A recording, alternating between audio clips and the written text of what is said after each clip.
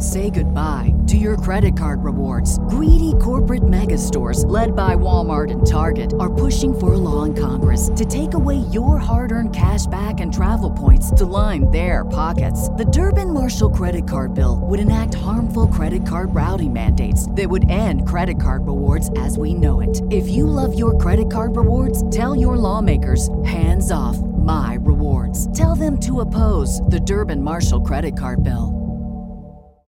In the future, after the big war, there will come a time to rebuild and a need for a new and special kind of soldier. This man is carrying a loaded weapon. Prepare to meet the next great American hero. That's where you come in. Are you serious? His name is Hell. Sam Hell. Never heard of you. We're going to Frogtown. And this is the adventure he's been waiting for. We're gonna get him out, and then you're gonna get him pregnant.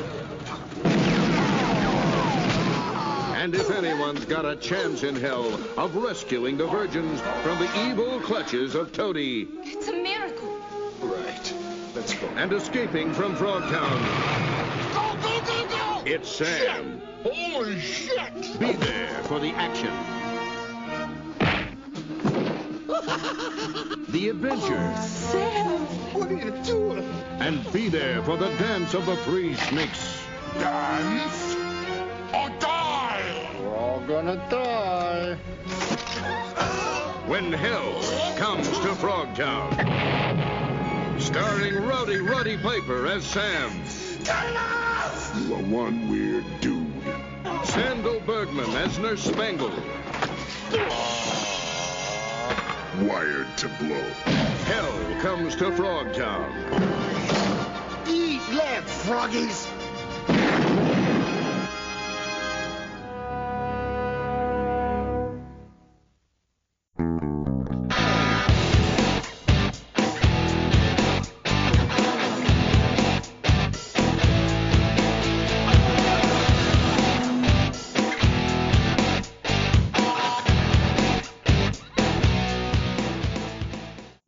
Welcome to They Call This a Movie, testing the strength of friendships one terrible movie at a time. Subscribe to the podcast on iTunes and other podcast services by searching They Call This a Movie. We are part of the Main Damie Network, and to find more from us, check out the website at themaindamie.com or on Twitter, Facebook, and Instagram at The Main Damie. We're also now proud member of Geek Vibes Nation. You can find them at gbnation.com. Welcome back to They Call This Movie. This is Anthony Delvecchio, and with me today is Dan Aquino. Say hello, Dan. Hey, man, how you doing? I'm good. Mark Myers could not be with us today, and we wish him all the best, but we will hopefully have him back soon. But Dan, as we've been doing in this pandemic, we've been talking about what we've watched during the week. So, Dan, what have you watched this week? I've watched 2 movies, and I rewatched Stranger Things, just kind of gearing up for the new season. I think it's coming out October, I want to say. Okay. But, yeah, it popped up there. But then, just for fun, I watched Godzilla King of the Monsters. Not a good movie, but I'm a huge Godzilla fan, so I loved it. I'm eagerly awaiting the Godzilla vs. Kong trailer. And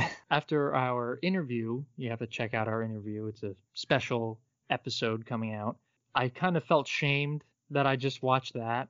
Even though he was very like, oh, it's whatever. You watch what you watch. Like, no, I could feel a little bit of judgment there. So I was like, I have to watch something good.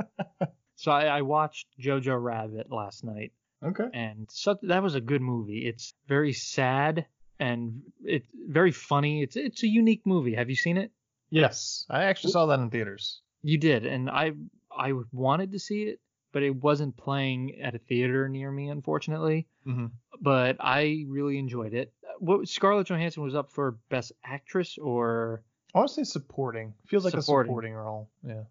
I liked her in it. I thought she was really good. I probably don't know if she should have won or not. I know she wound up not winning, but I'm kind of on the fence on whether or not I support that idea. But I liked her in it. Yeah.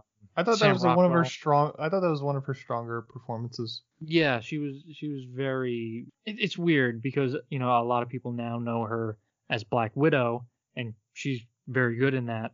But she's a pretty good actress, and I don't know if a lot of normal moviegoers know that or they see it.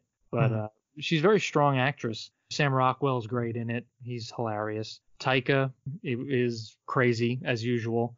Yeah, it was a good cast, and I liked the story. It was a very unique spin on World War II Nazi Germany. Sure.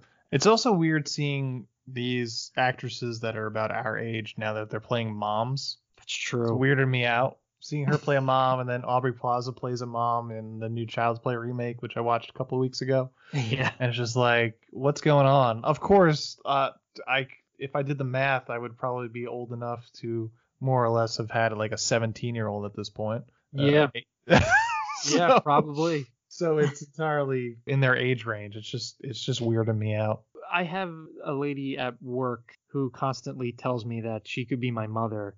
And it's just weird to hear that still. I mean, Scarlett Johansson's only in her, she's like mid-30s, right? I think gotta she's be like 37. I think she's a year younger than me, I want to say. So she's like going to be 34 if she's not already. Right. But I think what it is now is that we have changed so much as a country where it used to be when you were 19, 20, 18, 19, 20, they were having kids. Our parents had me when they were 22, I want to say. Yeah. But now people are waiting till 33, 34, 35. I mean, I don't have any kids. I'm 33. So I know you don't have any children. So it's changed a lot. But yeah, to see Scarlett Johansson, who is still a fox, you don't look at her as a mother. You just look at her as, she's a smoking hot actress who kicks ass. And it is weird now that you mention it. Yeah. So I didn't watch too much this week. A lot of goings on and lost power for a full day. So really cut into my watching. But I watched Cool Hand Luke. It was another revisit. Still on that TCM curated on HBO Max. So Cool Hand Luke I watched, which was great. Always great. Paul Newman could get it big time. I saw a story on Paul Newman. I think it was like a 60 Minutes piece, like because he was turning 70. And yeah, like even at 70, it was like, dude, this guy's awesome. He's in his early 40s in Cool Hand Luke. I'm like, damn, man. I wish I looked that good at 40, at 35. It's incredible, man. It's like some people are just, they're born with it. Yeah. So I watched that, and in prep for our interview, I watched Joseph Mignon's first screenplay movie, After Hours, for the first time. I watched it, and it's good. It's very similar. I think we touch upon it in the interview. It's very absurdist, like as he mentioned in the interview, that he kind of gravitates towards that kind of stuff.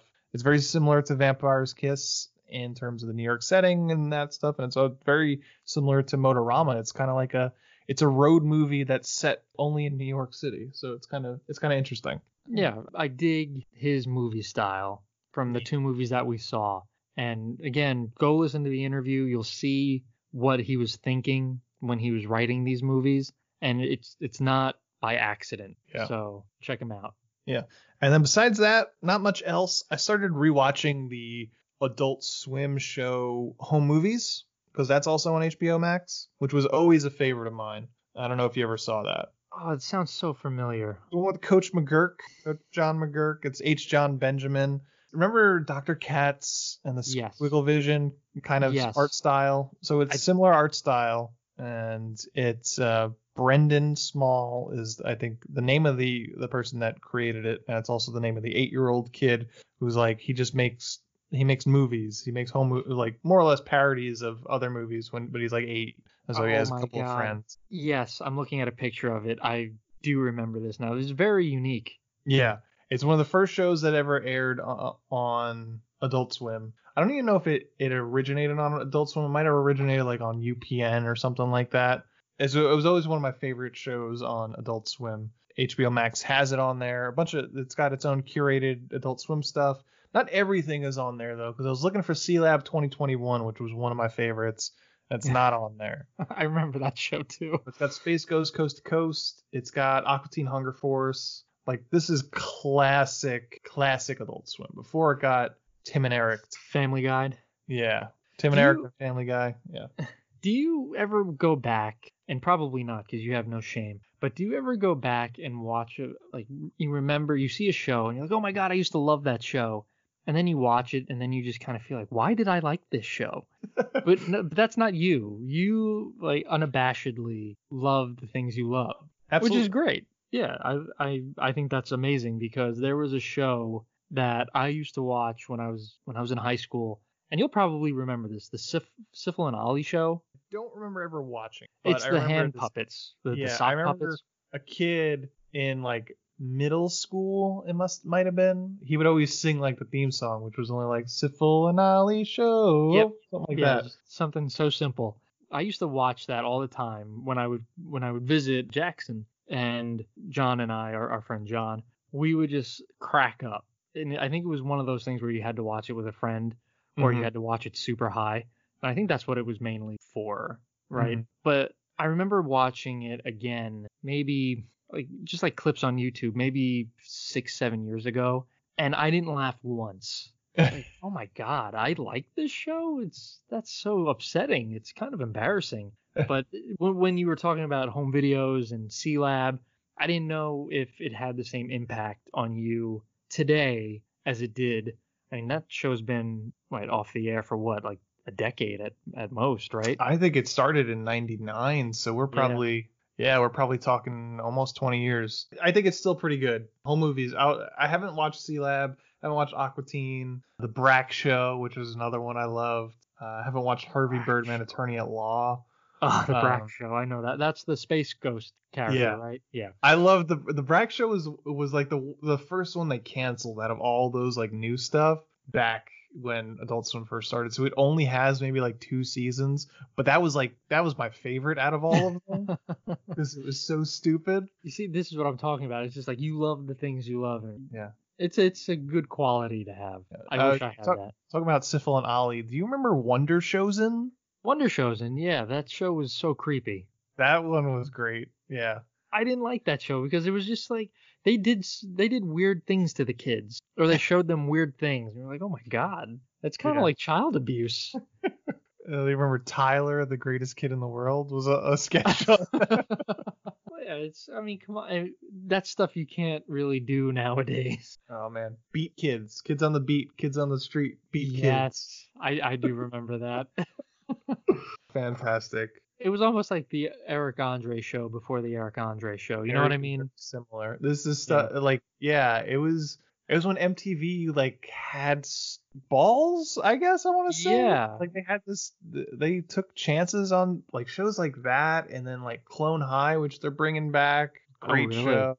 Which actually the guys behind Lego Movie, Lord and Miller, were the guys behind that. Yeah. And I guess they're the guys behind Into the Spider-Verse, right? Yeah. Same place. Yeah. Yep. That show, 3 South, is a show that I loved that nobody remembers too. It's about a bunch of guys that like stupid idiot college students had like who's the voice? Brian Posehn was a voice character. Oh jeez. Yeah. But I've never heard of that show. Nobody's heard. It's like it's impossible to find online because anytime you type in 3 South, they'll be like, "Did you mean South Park?" Yep, there you go. That's got to be something. If you can't find it on YouTube or anything, like it must have been super underground. I think you might be able to try and track them down on YouTube, but it took a while before you could start finding it. But yeah, that was a show I liked. But this week was my week, and we're talking about weird shows, and we watched a weird movie this week. Yeah, it's the perfect segue into this movie, really. Yeah. So I was inspired this week because during this pandemic, I've taken some time and I went back and I started watching some old wrestling. So it was early WWE, like early 90s, late 80s. And I wound up watching one episode or one pay-per-view that had Rowdy Roddy Piper. I don't remember who he fought. I think he was having a feud with Lawler, Jerry Lawler. And Jerry Lawler did a promo where he was making fun of Rowdy Piper's movies overall. And then Piper cut a promo where he specifically names like Hell Comes to Frogtown. Yeah. I really didn't know much about Hell Comes to Frogtown before I watched this. So it kind of got me intrigued. And I was thinking about doing this movie for a while, but it didn't pop up anywhere until very recently. It popped up on Shudder. It was Kismet, and we decided to watch Hell Comes to Frogtown. So, Dan, where are you coming from with Hell Comes to Frogtown? Oh man, this movie. Never heard of it. Didn't know it existed. It was one of those things where I'm kind of happy that I didn't know it existed, because this movie is... Jerry Lawler was in the right, and he's usually never in the right, because if you know wrestling, he's not a great guy. But man, he was onto something with Hell Comes to Frogtown, because this movie was so bad. But it's our kind of bad, where it's unique and just totally not obscene. What's the word that I was using before? It's very it's a crazy movie. That's what I know about it. I've seen Roddy Piper act before in, They Live, and his stint on his couple episodes on Always Sunny. So, I mean, the man can act. He's not a terrible actor, but this movie is just not, there's nothing to work with. Did you hate it? What's your overall feeling? That's a good question. I don't know if I hated it or not, because this movie, it's not supposed to be taken seriously, right? So if you hate it, I think it does its job. Right. So I wasn't in love with it, but I didn't watch it and then come out thinking, oh my God, I hated this movie. I just kind of it ended. I was like, all right, well, I saw it. That's a movie. And then I went on with my life.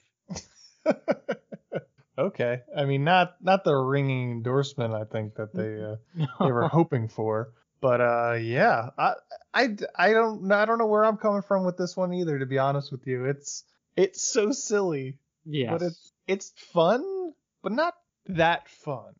Right, yeah. This movie leaves you in limbo, right? Yeah. It was weird and I didn't hate it, but why did they make it? And why did I watch it? Yeah, it's like it seems like every scene is a setup for a porno, but it never makes it there. It's not even exploitative enough for the story. The whole plot of Hell Comes to Frogtown is there's nuclear war that happens and basically wipes out more or less the entire population. I think 68% of male population is completely wiped out. Everybody else is left sterile, except for Roddy Piper. If you thought that Roddy Piper wrote this concept, you'd be wrong, but I could totally see why you would think it. Right. So he's basically the most eligible bachelor in the entire world. He's the only person with a dick that works. This is the prequel to Children of Men. Sure. Yeah. Right? So just reverse the roles where it's the women who are infertile with the men who are infertile. Yeah. So do we want to just go out on that limb and say that Children of Men borrowed heavily from Hell Comes to Frogtown? Children of Men, Mad Max Fury Road. Yeah. Yeah, it's kind of wild because there's definitely it's funny because I didn't read the Letterboxd reviews first. I started watching it and then but I was watching it. It was like there's early scenes where he starts to go on like the trek with Spangle and Sentinella. Yep. And I'm just like, wow, Sentinella looks kind of like Charlize Theron. Oh yeah, she's a badass a warrior. Yeah, with short hair. What kind of cracked me up about this movie was, and you're right, because you would think that this movie was written to kind of boost Roddy Piper's ego and like he's a ladies' man and he's a sex symbol, but no, he's like the most unwilling person in this movie. Like, all right, well, listen, Sam, it's your job to impregnate all these women. He's like, do I have to? I mean, that's kind of hard. I don't know if I want to do that. You're like, well, wait a minute. That's not what I was expecting. I thought this guy was like, I'm ready to bone. Yeah. It's funny. It's we always talk about like how the 80s were such crazy times for movies and you could basically get away with anything. And this is the movie that explains it. Like someone gave someone $1.5 million to shoot a movie about frog people and Roddy Piper's dick. Imagine that. Right. Yeah. Again, I think I've brought this up before, but this like movie screams trauma, right? Yeah. Like, this kind of feels like it would have been a trauma movie. Mm-hmm. But no, like it's someone else decided to shoot this movie. It's fascinating. And Real quick, going back to the interview we just did, where Joe mentions that it's incredible that a movie gets made at all. This is incredible that this movie got made at all. He was specifically talking about Hell Comes to Frogtown. He definitely was. I maybe we didn't pick up on the subliminal message there, but yeah, like it is a miracle in terms of, getting everyone involved and all the scheduling, but this was just like throwing something at the wall and seeing what sticks. And then someone decided this was a good idea to make. Yeah, they were laundering money to make. That's the reason why this movie exists. Like, who decided? Like, even Vince McMahon wouldn't have touched this movie.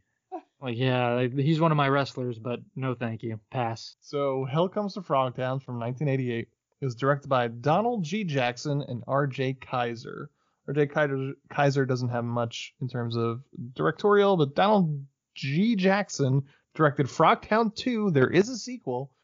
Legend of the Rollerblade 7, Baby Ghost, and Lingerie Kickboxer. He's got like 9 titles to his filmography about rollerbladers. It's incredible. I want to meet this guy. This is the next interview we're doing. Is Donald G. Jackson, if he's still alive. That's the kind of genre you want to, I guess, pigeonhole yourself into, right? Yeah. Rollerblades. So right. nice. I was just saying, there's a rollerblading market. We got to tap into it. Stars Rowdy Roddy Piper, Sandal Bergman, William Smith, Cease Verrill, Christy Summers, and Rory Calhoun, the man who likes to stand and up. walk. A bunch of Who's Rory always standing and Calhouns. walking. Standing on your hind leg. Like You know a who bunch I'm of little talking about. Rory Calhouns. That's still one of my favorite bits. No, the one who's always standing and walking. Rory Calhoun? That's right. Oh my god. Wait, is Rory Calhoun the prospector guy? Yeah, he plays Looney. Okay, I did not know that. This is an IMDb score of 5.6 and a Rotten Tomatoes score of 63%. Whoa. These are high. Budget of $1.5 million. I could not find any box office numbers. I'm assuming it didn't make a damn thing. That's got to be like Love on a Leash type of numbers, right? Where people just like, this is so absurd, I love it. I mean, I think people this is a midnight movie, really, more than anything else, right? Yeah. It feels like it's not weird because it's super incompetent. It's weird because they wanted to make it weird. Yes, that's 100% what this movie is. The animatronics on the frog faces aren't accidental. I was shocked because again, it's a low budget movie. So I was actually shocked when they came out with animatronics and actual suits. Like, wait a minute, I wasn't expecting this kind of development in this movie. I was expecting people in makeup. Or maybe Frogtown was just a name. Right. And because there's at the very beginning of the movie, there's a masked figure who I'm assuming is a frog, right? We never see his face. We don't see the face. So now that's what I was expecting. I thought they would be mutant marauders. Yeah. And it's just they're called frogs because maybe they're green or whatever. But yeah, I was not expecting actual frogs. Or it would have been like Night of the Lupins, where it's just giant rabbits. You know what I mean? Yeah. So I was like, oh, Frogtown, it's just overrun by gigantic frogs. Yeah. And it's, it's superimposed or shot. You know how they did that. Yeah. So I thought they would just be hiding from ravenous frogs. It reminds me of, there's a movie called The Killer Shrews, which it's so it's not quite Night of the Lepus where it's the giant rabbits, but it's just dogs that they kind of give longer hair to. They put extensions on dogs. That's awesome. Those are the Killer Shrews. It's quite obviously mutts they found at the shelter. So why? That's what they should have done with this movie, right? Just right. Gigantic frogs. Yeah. That'd have been great. Just giant frogs that they can't control, just hopping on this small miniaturized set. Right. And then just watching Roddy Piper and these two half-naked women trying to maneuver around these gigantic frogs while still trying to bone, I guess. Yeah. It never commits to trying to be sexy, this whole movie, though. Right? No, not at all. I'm talking about the movie in general. Oh, no. Oh, yes. Yeah, you have the one scene with Spangle who does her flirtation, and that's probably the sexiest scene in the movie. But yeah, I mean, he's so unwilling, and he's not a ladies' man at all in this movie. It's just, it's like Austin Powers, right? Where he's gross, but somehow every woman loves him. But in this movie, like, Roddy Piper's a decent looking guy. He's a good looking guy, and he's just not attracted to anybody. Yeah, he's in shape at this point. He's still, still pretty yoked. Yeah, absolutely. He's like a little puffy, like a little cocaine puff, maybe. Maybe. I have no idea if that's true or not. But I'll tell you what, he's a gentleman in this movie for the most part. Yes and no. So he's arrested for sexual assault in the beginning. But we don't know if that's like true or not. That's true. Because it's the policeman's daughter. Policeman's daughter who drops the charges because she becomes pregnant. Right. So maybe they had, because doesn't he say that it was consensual? Right. He does. But yeah. But we don't know. Yeah. And also the cop comes back later. At one point, Spangle, she's a female doctor. She drugs what is she? She's not quite feral. They think she's feral. Right. So she's pretty much just like a wanderer. Yeah. So they just drug this woman. Like, all right, get the business there, Sam. Give her the old heave ho. Yeah. And it's just like, well, no, she's drugged. I want to get to know her. I'm like, oh, well, you look good for you, Sam. Like that's how it should be done. You don't just hop into the sack with a drugged lady. That's a point for Sam. Yeah. But yeah, this to your point, this movie is not sexy. One bit. Not at all. For a movie even that's like trying to get the human race back to numbers, I guess. Yeah, you'd think that there'd be like tons of sex happening or just really exploitative just based on the whole premise of it. But it's not. So I guess credit? I don't know. I feel like with this movie, it's just got like, if you're going to do such a weird movie, just go for it. Right. Yeah, absolutely. I mean, see some frog tits. Right. If you present us the story of there's one man who's not sterile, and his mission is to impregnate women and get the human population back up to where it was. You don't show us one sex scene, man, all right? That's not going to cut it. We were promised sex, and bad sex at that. So deliver on that promise. I think the problem is that it was Roddy Piper, not some unknown guy. Right. You think if there was an unknown guy, there'd be more sex in? Yeah, absolutely. Right, because I think Roddy Piper probably had an image to uphold in a way. Sure. Because if you're a professional wrestler, kids were at that time, it was more kid friendly, right? Yeah. So like you're gonna show one of your biggest superstars just constantly plowing Strange. That's not a good look for the WWF at the time. But if you had I don't know just some random dude, yeah, he'll hang dong and you go from there. Like Willem Dafoe. When was this movie made? 1988. 1980. So yeah, Dafoe was around then, wasn't he? I'm pretty sure. Right, because Platoon had come out prior to this. That was 85. Right, so Dafoe was around. So let's see. What was Willem Dafoe doing in 1988? Was he doing Body of Evidence yet? I don't know what he was up to at that point. Oh, he was doing Last Temptation of Christ, which I'm pretty sure, I think he shows dick in there. Oh, there you go. I don't know how many people are clamoring for Willem Dafoe hog. Although, you say that, Dan, but I think it was the movie Antichrist. They had to use a prosthetic because, as the director put it, he was confusingly large. Confusingly large? That's got to be a compliment, right? I can't imagine that it's not, right? Right. So what does that entail? Like, you're just perplexed by how big he is? Yeah, it's like I guess people see it and just like that can't be real. Like Willem, that doesn't make any sense. So what do you think we're looking at? Like 7-8 inches? I have no idea. Yeah, I mean, that's not confusingly large though. No. In my mind, confusingly large for Willem Dafoe is probably like close to a foot. That would be confusingly large. That right? Now we have to see we have to go up with Willem Dafoe against Michael Fassbender. No, yeah, like a foot long. That would be like that'd be a burden more than anything. You would think 100%. You would think, but It's like too much dick. right. And listen, this is obviously not coming from people who are burdened with that. So I think it's just us flapping our gums. Like, yeah, that must be terrible. It's probably great. It's what we tell ourselves, right? Right. So we could sleep at night. Exactly. There's no way those guys are idiots. Meanwhile, they're just fucking living the life, doing whatever they want. It's gotta be tough to buy pants though. At least underwear. Yeah, you're probably freeballing it, to be honest with you. You gotta be. Right? Or do they put a little special a cod piece like Sam Hell wears in this movie? Maybe. And Or just, only like, the government can unlock it. Yeah, or like you need like specially designed underwear that has like a third leg almost, like a pouch. Right. Yeah, the banana hammock kind of thing. Yeah.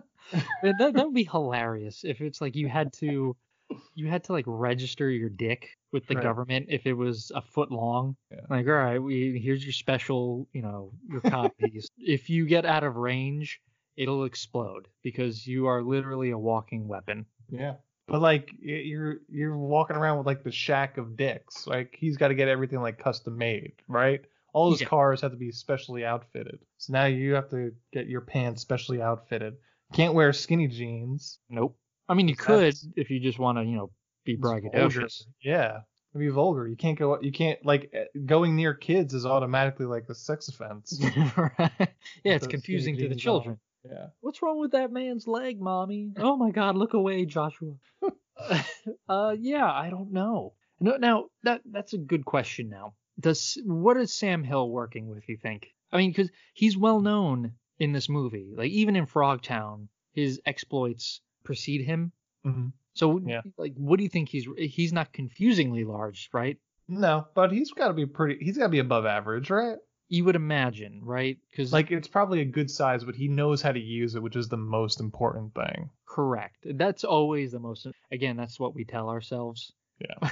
Like, oh, but I know how to use mine. It's not the size of the boat, sweetheart. It's Maybe So everyone's wrong. Maybe he's the last man that just goes down on women. they don't Maybe show it. maybe that's the whole thing. It's just like, He's the last man who listens to the woman's body. That's Yeah. what it is. like everyone- well, he's nothing special, but he goes down on me, and that's enough.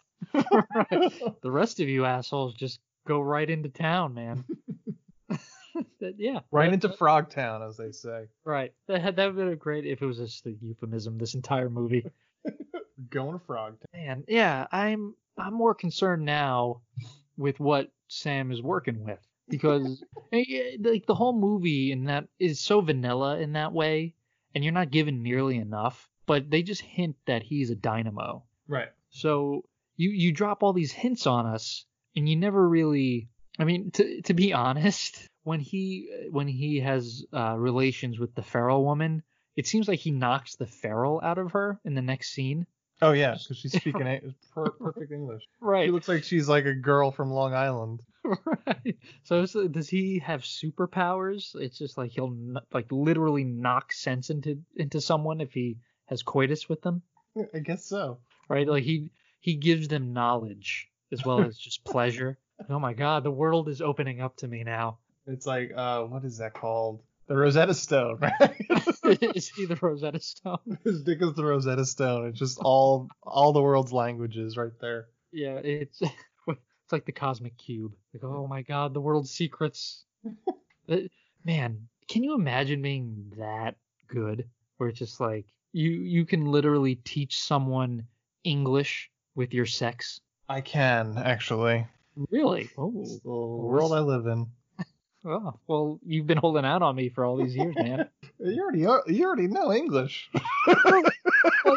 Well, I want to exploit your superpowers now. I want to Oh. make money off of you and your English teaching dong. Yeah. It only teaches it with like a bad accent though. Well, listen, you can't all be perfect, I guess. All right. Do you want to stop talking about Roddy Piper's dick and start getting into the plot? I'm sure we'll circle around back to it. So yeah, let's do It's that. gonna come up again. Yep. You know what I mean. Oh yeah. Okay. What do you got for us this week? All right. So as you know, we like to plug a good friend of our podcast, Tia. She's with Geek Vibes Nation. She has her own podcast called The Top 10 with Tia. She and her friends, they talk about top 10 lists. They'll go over top 10 action movies, directors, Marvel movies, DC movies. You name it, they go after it. It's a very good podcast. She's been a good friend to us. She always plugs us. So again, she's a part of Geek Vibes Nation. Go to gvnation.com. Go check her out. Give her a shout out. Subscribe to her. She definitely deserves it.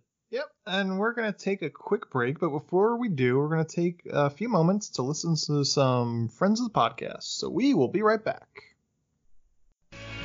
Hey, this is Ken M. Padawan J. Coach Duffy. From the Ocho Duro Parlay Hour podcast.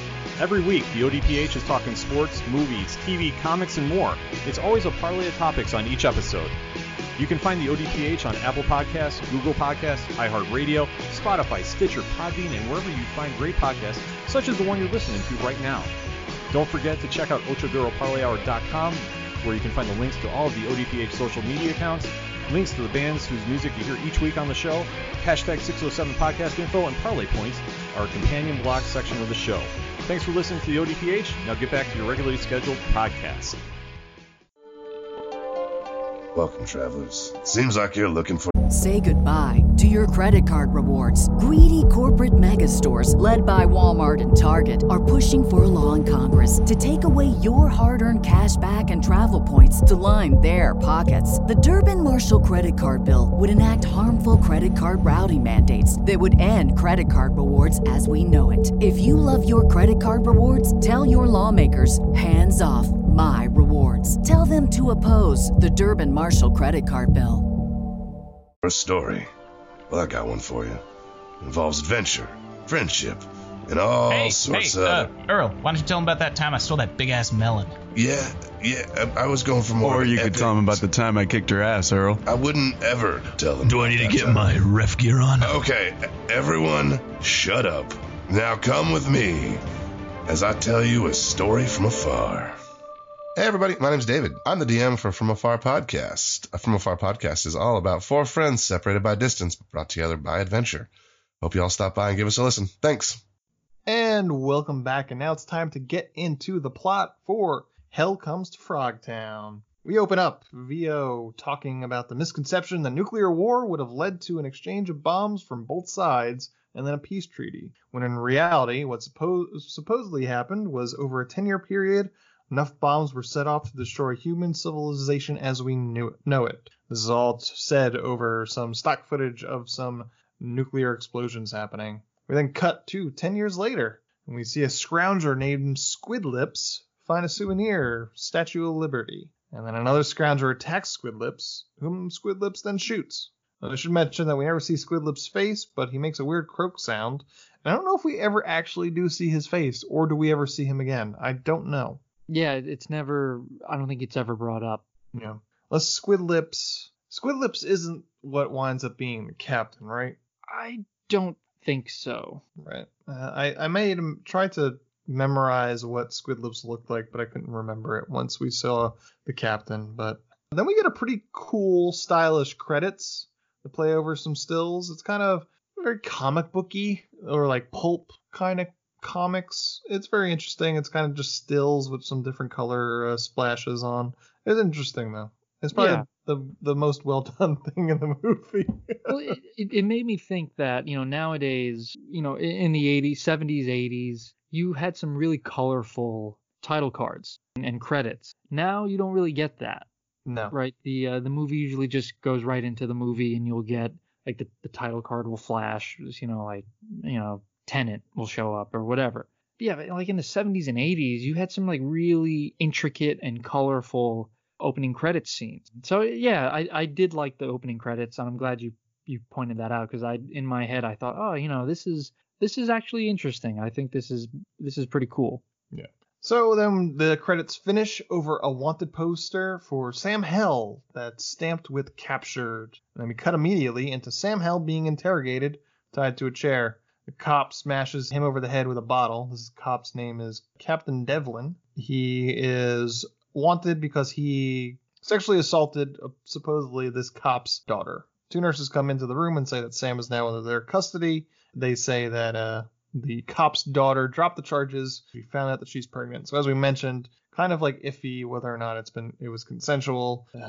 Sam Hell seems to believe it is. Judging by how he is kind of like this ladies' man, we probably assume that that it was consensual, because it doesn't seem like he's hurting for Strange. Right. And it's never really shown in the movie, throughout the rest of the movie, that he forces himself on anyone. Like he's never chasing it.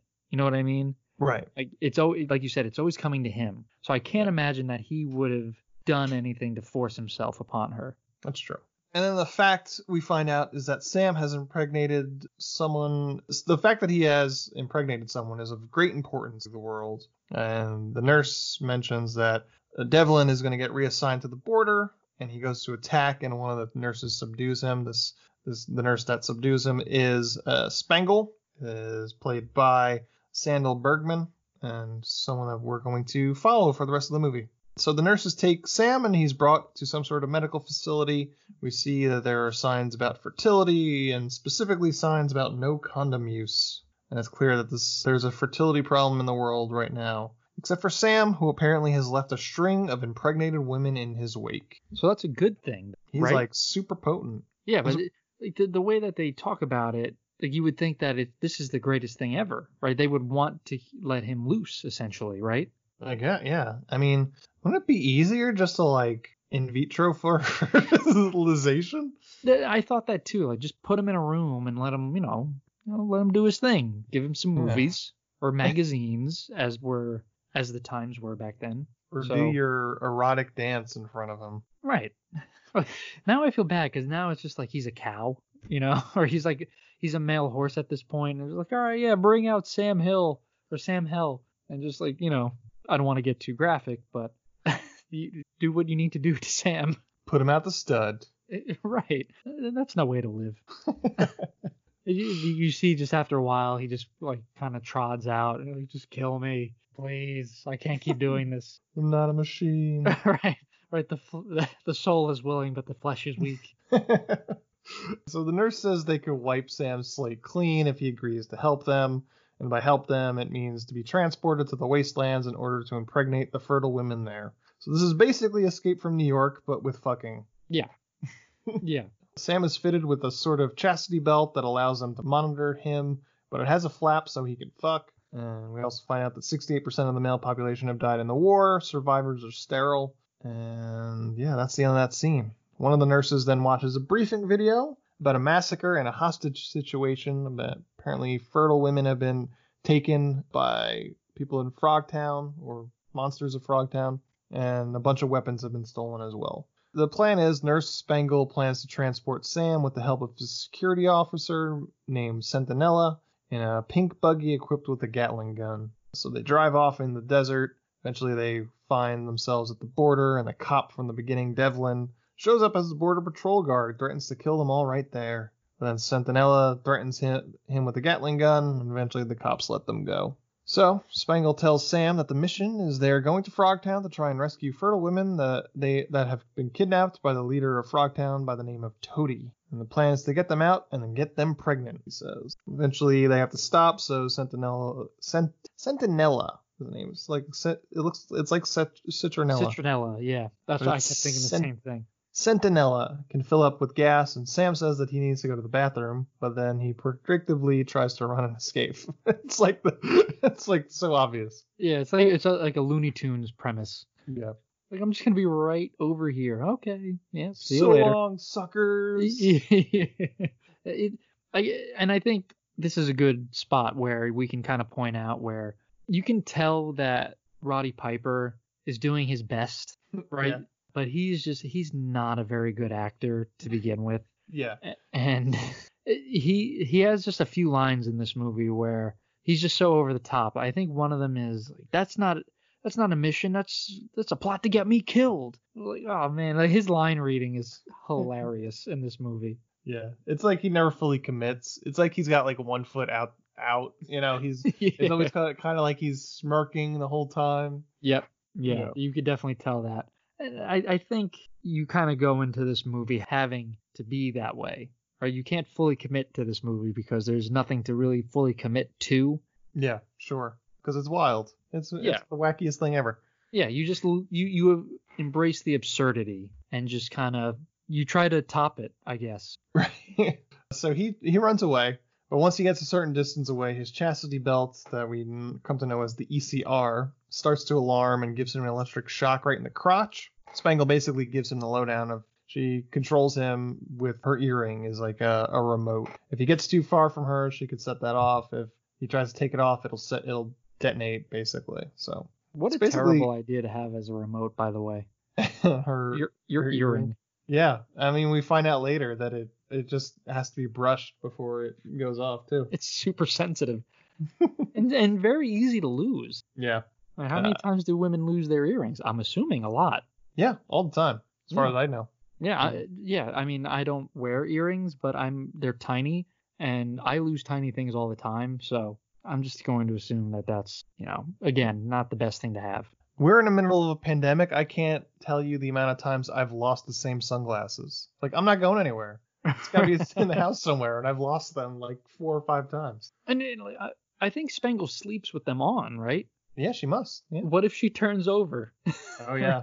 He's getting shocked right in the dick. Right.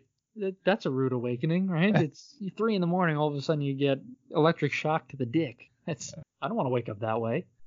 So they camp for the night, and Sentinella gives him some real fuck me eyes. But then Spangle comes out of the tent and tries to seduce him in her bra and panties. Here's a question for you. Is she hot? I was hoping you would bring it up, because I say no. She has... I don't know how to say this. She doesn't have any features, right? Sure. Yeah. I'm not trying to be... She's very thin. Right. She's not very curvy. And it's probably something that was like in the 80s, like that kind of look. Right. But she's also got like this Judith Light from Who's the Boss sort of face. Where it's not particularly like... She's not ugly. No, not at all. She's ugly. But... what am I trying to say? There are certain women that the big glasses look works. Mm-hmm. It's not working for her. I don't know why it doesn't. Yeah. Because again, I do think she is attractive for sure, but she just has nothing that really sticks out. For someone who's supposed to be the love interest in this movie, she's very plain. Yeah. What she's failing to do is be sexy, I guess. She's attractive, but she's not being sexy. Yeah, and that's 100% a real thing. Like you could be attractive but just not sexy. Yeah. And I think that's the problem here. And that's what I'm told all the time. Like, Dan, you're hot. You're just not sexy at all. I'm like, I know. Man, again, if I had $1. Yeah. It seems like it's supposed, but she's just very awkward and I wonder if that was supposed to be the point. Like Spangle is obviously like a med tech. She works for like a medical institute, so obviously it's not her forte, I guess. But at the same time, they say that she's like trained for it. Yeah. But then like whenever she tries to like seduce him, it's just really clinical. Right. And yeah, maybe that's what they were going for. Yeah. But I'm agreeing with the whole point that she's just not sexy. Mm-hmm. Yeah. So she tries to seduce him and she's successful, but then she shocks him saying it's her orders to keep in an aroused state to promote potency. That's the thing I think, because she's just trying to give him a boner. Like she's trying to like you have to have an erection 24/7, and just like, well, you're really not doing the job. Right. And again, I can't imagine keeping someone aroused. Yeah, I'm sure that I'm not a scientist. So yeah, maybe that does increase potency, but then shocking them in the dick can't help anything. Right. Yeah. Right? So it's kind of like you're taking a step forward and then immediately taking 5 steps back. That's what I would think, right? Because now you're going to start equating boners with a shock. Sure, there's going to be a Pavlovian response, right? That's what I would think, right? Like anytime I start to get aroused and you press a button and it hurts, I don't want to do that anymore. Right. Yeah, I didn't even think about that. But then she goes back into her tent with her weird frilly underwear. And then later in the night, Sentinella wakes him up to fuck. She says she's infertile, so it's against regulation, but she wants to see if the rumors about Sam are true. But then Spangle stops them, though. But is Sentinella hot? Here's the question. Yes. She's hot. Yes, because now this is going to be weird, but I like the hairstyle. It works for her. It does. It looked really good, and I liked her. I liked her demeanor, where she's badass. She knows what she wants, and she's going to take it. Mm-hmm. And I enjoy that. Also, this is more just like a personal preference. The tan lines were nice. I don't know if you noticed that. I just enjoy that. That's something for Dan. Doesn't have to be for everybody. Jen's messaging me noted about the getting shocked when I get aroused, I guess. So, man, I'm in for it now. Oh man, yeah, she's found your new kink. Oh, no, I don't want that. It's too late, Dan. Yep. Yeah, the horse is out of the barn, man. The next one, they travel on and talk about the plan to rescue the girls from Frogtown. Sam gets mad about it, but it's in his contract to do so, so he throws the contract out the window, and Spangle kicks Sam out of the car, and they drive off. So his ECR starts to go off again, so he has to catch up with them as they camp for the night. As he gets back to camp, another alert starts to sound, but it's not for Sam, so they go following the alerts until they come across what we think is a feral woman, and they manage to, I guess, they tie her up. They tie her up and they bring her back to camp. And they try to get info out of her, and she resists any sort of help and starts to act up. So Spangle injects her with a sedative and tells him to get ready for work. So then Spangle tells Sam that she also injected the girl with something to help her ovulate, so he needs to have sex with her now. Sam doesn't want to because the mood isn't right and the girl's basically feral. So Spangle says that he needs inspiration. Again, she does an unerotic striptease, but it works. But she gets upset because I guess she wants to have sex with him now, but she's infertile, so technically she's not allowed to. And then he has sex with the girl to fulfill his end of the contract. Now, why is it against the rules to do it with an infertile woman? What's the difference? Well, I guess because if you're the only potent man, you're basically wasting your sperm on an infertile woman. Okay, yeah, that does make sense. But I don't know. It's unnecessary. Yeah. It's kind of like, it's not great. Yeah, really. At least combine it. Like, all right, there's an infertile woman and a fertile woman. So just like give him. This man should really just be like ruling on high at this point, right? Right. Yeah. So he should be making the rules. Exactly. It's like he's basically the Mike Trout of Frogland or Frogtown, right? Like, listen, I'm a 5-tool player, man. I'm good looking. I'm strong, I'm fertile, I'm well hung, I'm just awesome. So I want this, I want this. He should really be calling the shots here. But he's stupid because he just signed the contract without reading it. And that's kind of something that I would imagine Roddy Piper would have done in real life. It sounds a lot like what he did at the WWF, most likely. Yeah, 100%. Yeah, that's something I would have liked to have seen, just like him calling the shots when it came down to, brass tacks. Mm-hmm. Like he's back in the med tech lab. Like, all right, I'll do your mission, but I want this. And he just like lists off a whole. It would have been funny to have almost like a time lapse when he starts to when he finishes. Sure. And just like he starts and it's like 10 minutes later, and I want free ice cream for life. Like, oh, jeez, okay. Fine, Sam, like we'll get you all that. Like the scene in Armageddon when they have a list of the fans. Like, they never want to pay taxes ever again. Right. That'd be great. He's like, what was another thing that like Steve Buscemi had? He's like a stripper girlfriend or something like that. And he was like, I want my record expunged and stuff like that. Something like that, yeah. Yeah, that's what it should have been. Just a whole list of demands. Yeah. So in the morning, the girl gives them. She is like suddenly a sorority girl from Harvard, or probably more like. She gives them directions on how to get to Frogtown and how many girls there are. And Spangle tells her to go south, and then she'll get picked up by MedTech by a beacon that she attaches to her wrist to kind of give them a tracker. And then she says goodbye to Sam, like lovingly. She's very happy that she had sex with Sam. Yeah. And then the other three head to Frogtown and set up their cover. Spangle is going to act as Sam's slave girl that he's trying to sell. So they get to Frogtown, which is basically an abandoned oil refinery by the looks of it.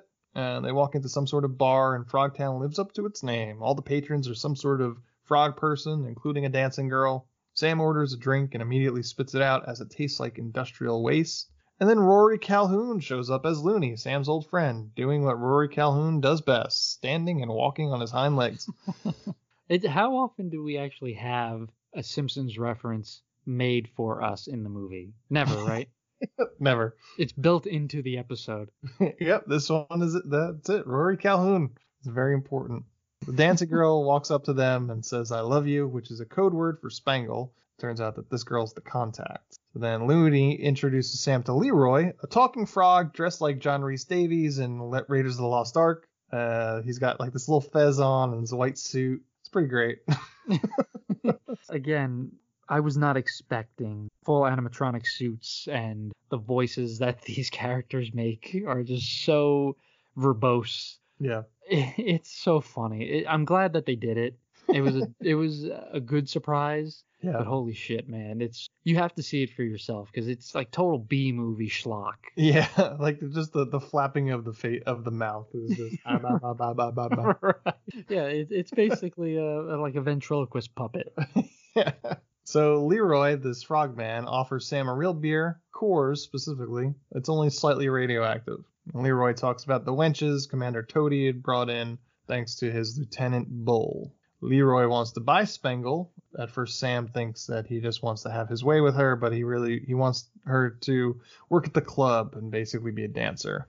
Spangle tries to sneak off, but then gets grabbed by Toadie's Lieutenant Bull. And Bull gets pissed off that Leroy is trying to barter a slave in private, so he starts an auction right there in the club, and nobody wants to bid against Bull. So Sam tries to cancel the auction by saying the bidding isn't high enough for him. So Bull punches him out, takes Spangle, and closes the club on Toadie's authority. When he comes to, Sam has been brought to safety by Arabella, the frog woman contact. He says, "I don't know how to thank you," so she tries to fuck him. And he tries to resist her, but she keeps coming on to him, so he tells her to put a bag on her head.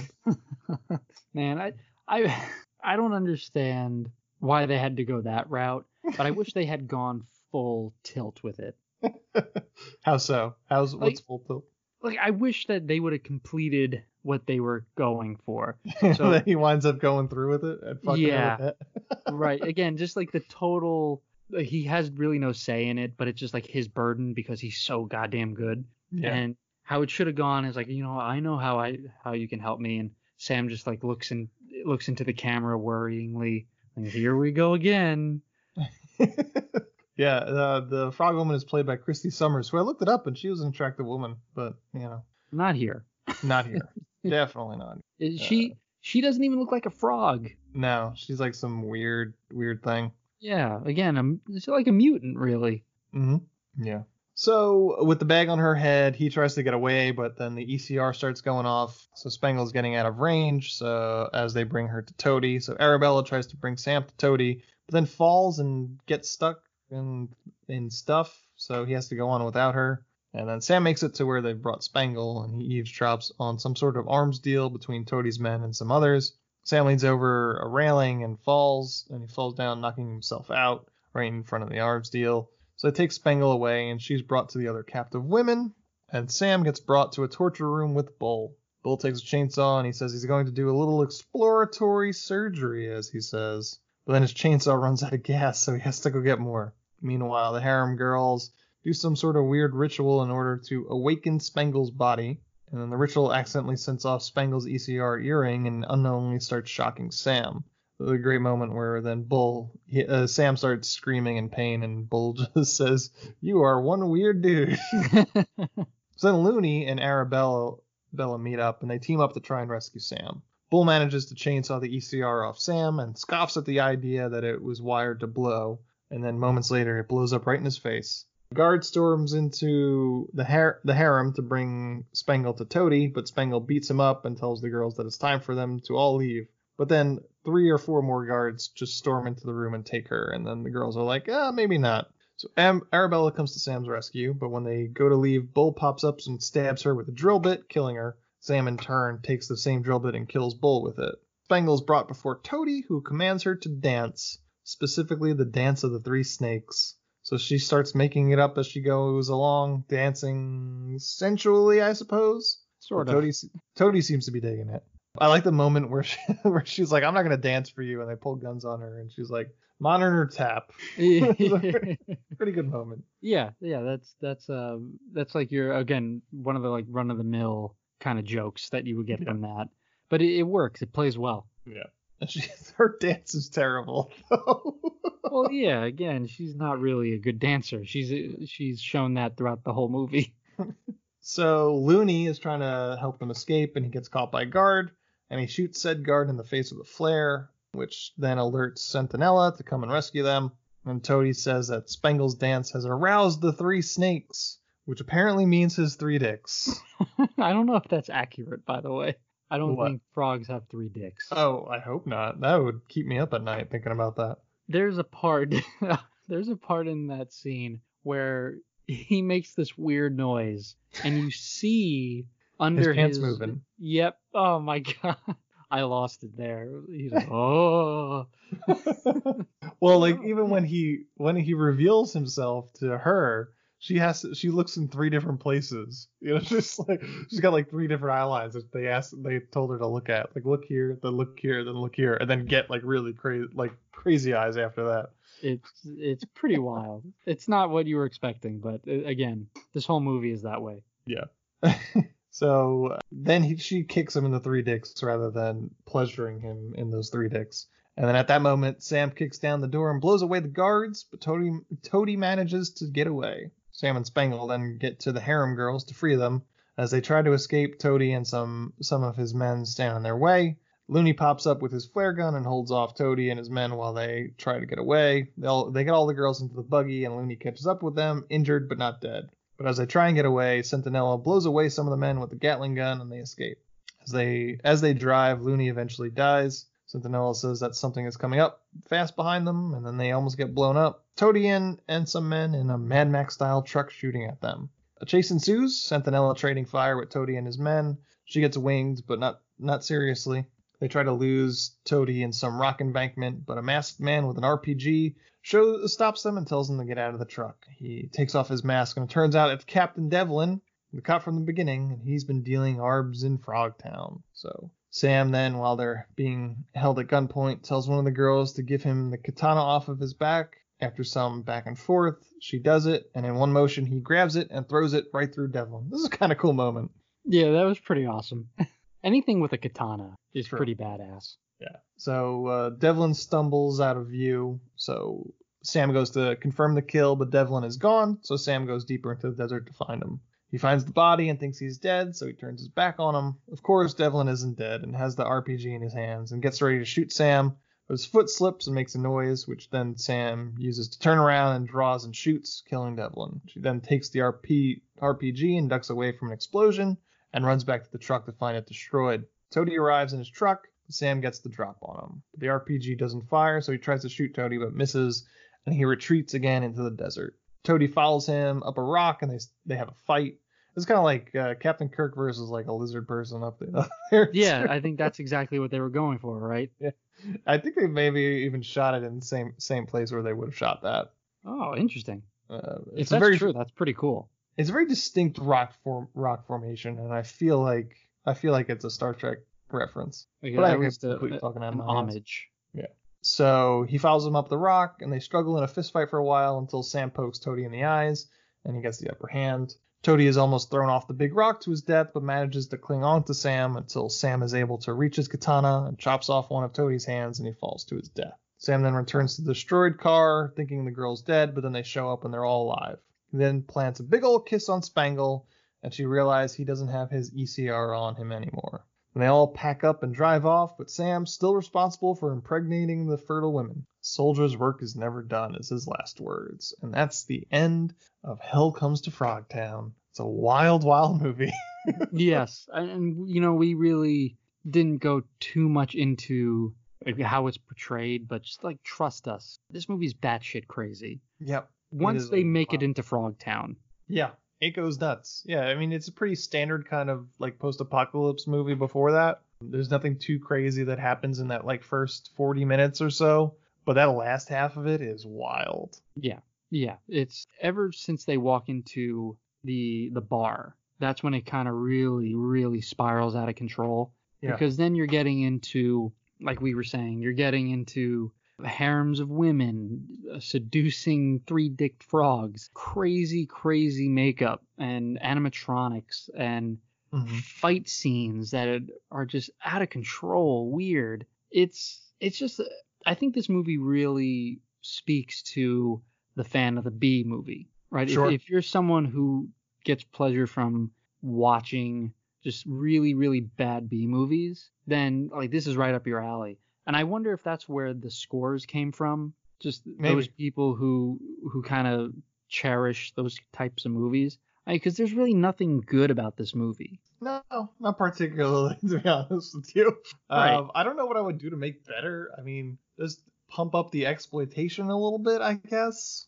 I don't know if that makes it better. Again, I think it would have been cooler to have it just be giant frogs and not frog people. Yeah. Right? Because then it's you can have cool scenes where there's people in the wasteland and a giant frog comes up and just eats them, right? Like shoots the tongue out, eats them. Like, oh my, or like they get hopped on. Like, oh, that's so cool. It's not frog marauders, you know. It just looks weird. Yeah, it's wild. This is one of the weirdest movies that we've ever done. You know, you would say that, and most of the time I think you'd be right. But again, it's just like we've done Love on a Leash, and that movie was even more batshit crazy. Yeah, I mean, but it doesn't go far enough. I think that's the one thing that I'm struggling with. It just doesn't go far enough. Yes, for a movie with the premise of the one guy who's trying to essentially save the world with his dick, going up against frog people, it doesn't push the boundaries as much as you would think. He only has sex with one woman that we see, and we don't see enough of what you would expect, right? There's not enough nudity in this movie. There's no cursing really. No, it plays it pretty safe. It does, and there's not a lot of blood. No. Yeah, again, you really just get the one nude scene. If I'm remembering correctly, that's Centinella.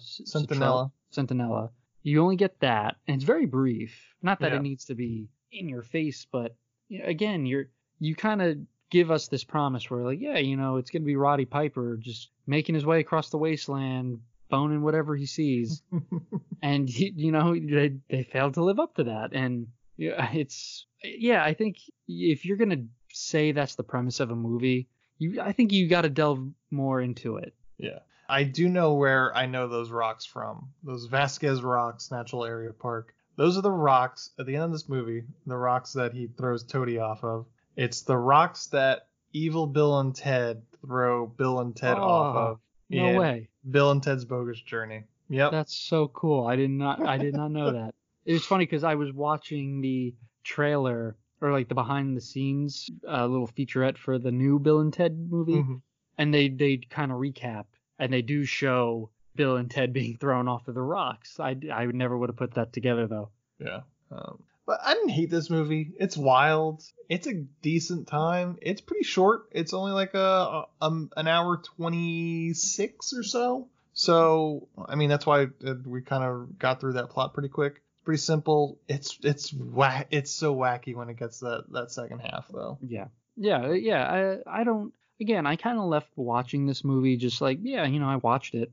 I'm neither more nor less of a person for having experienced it.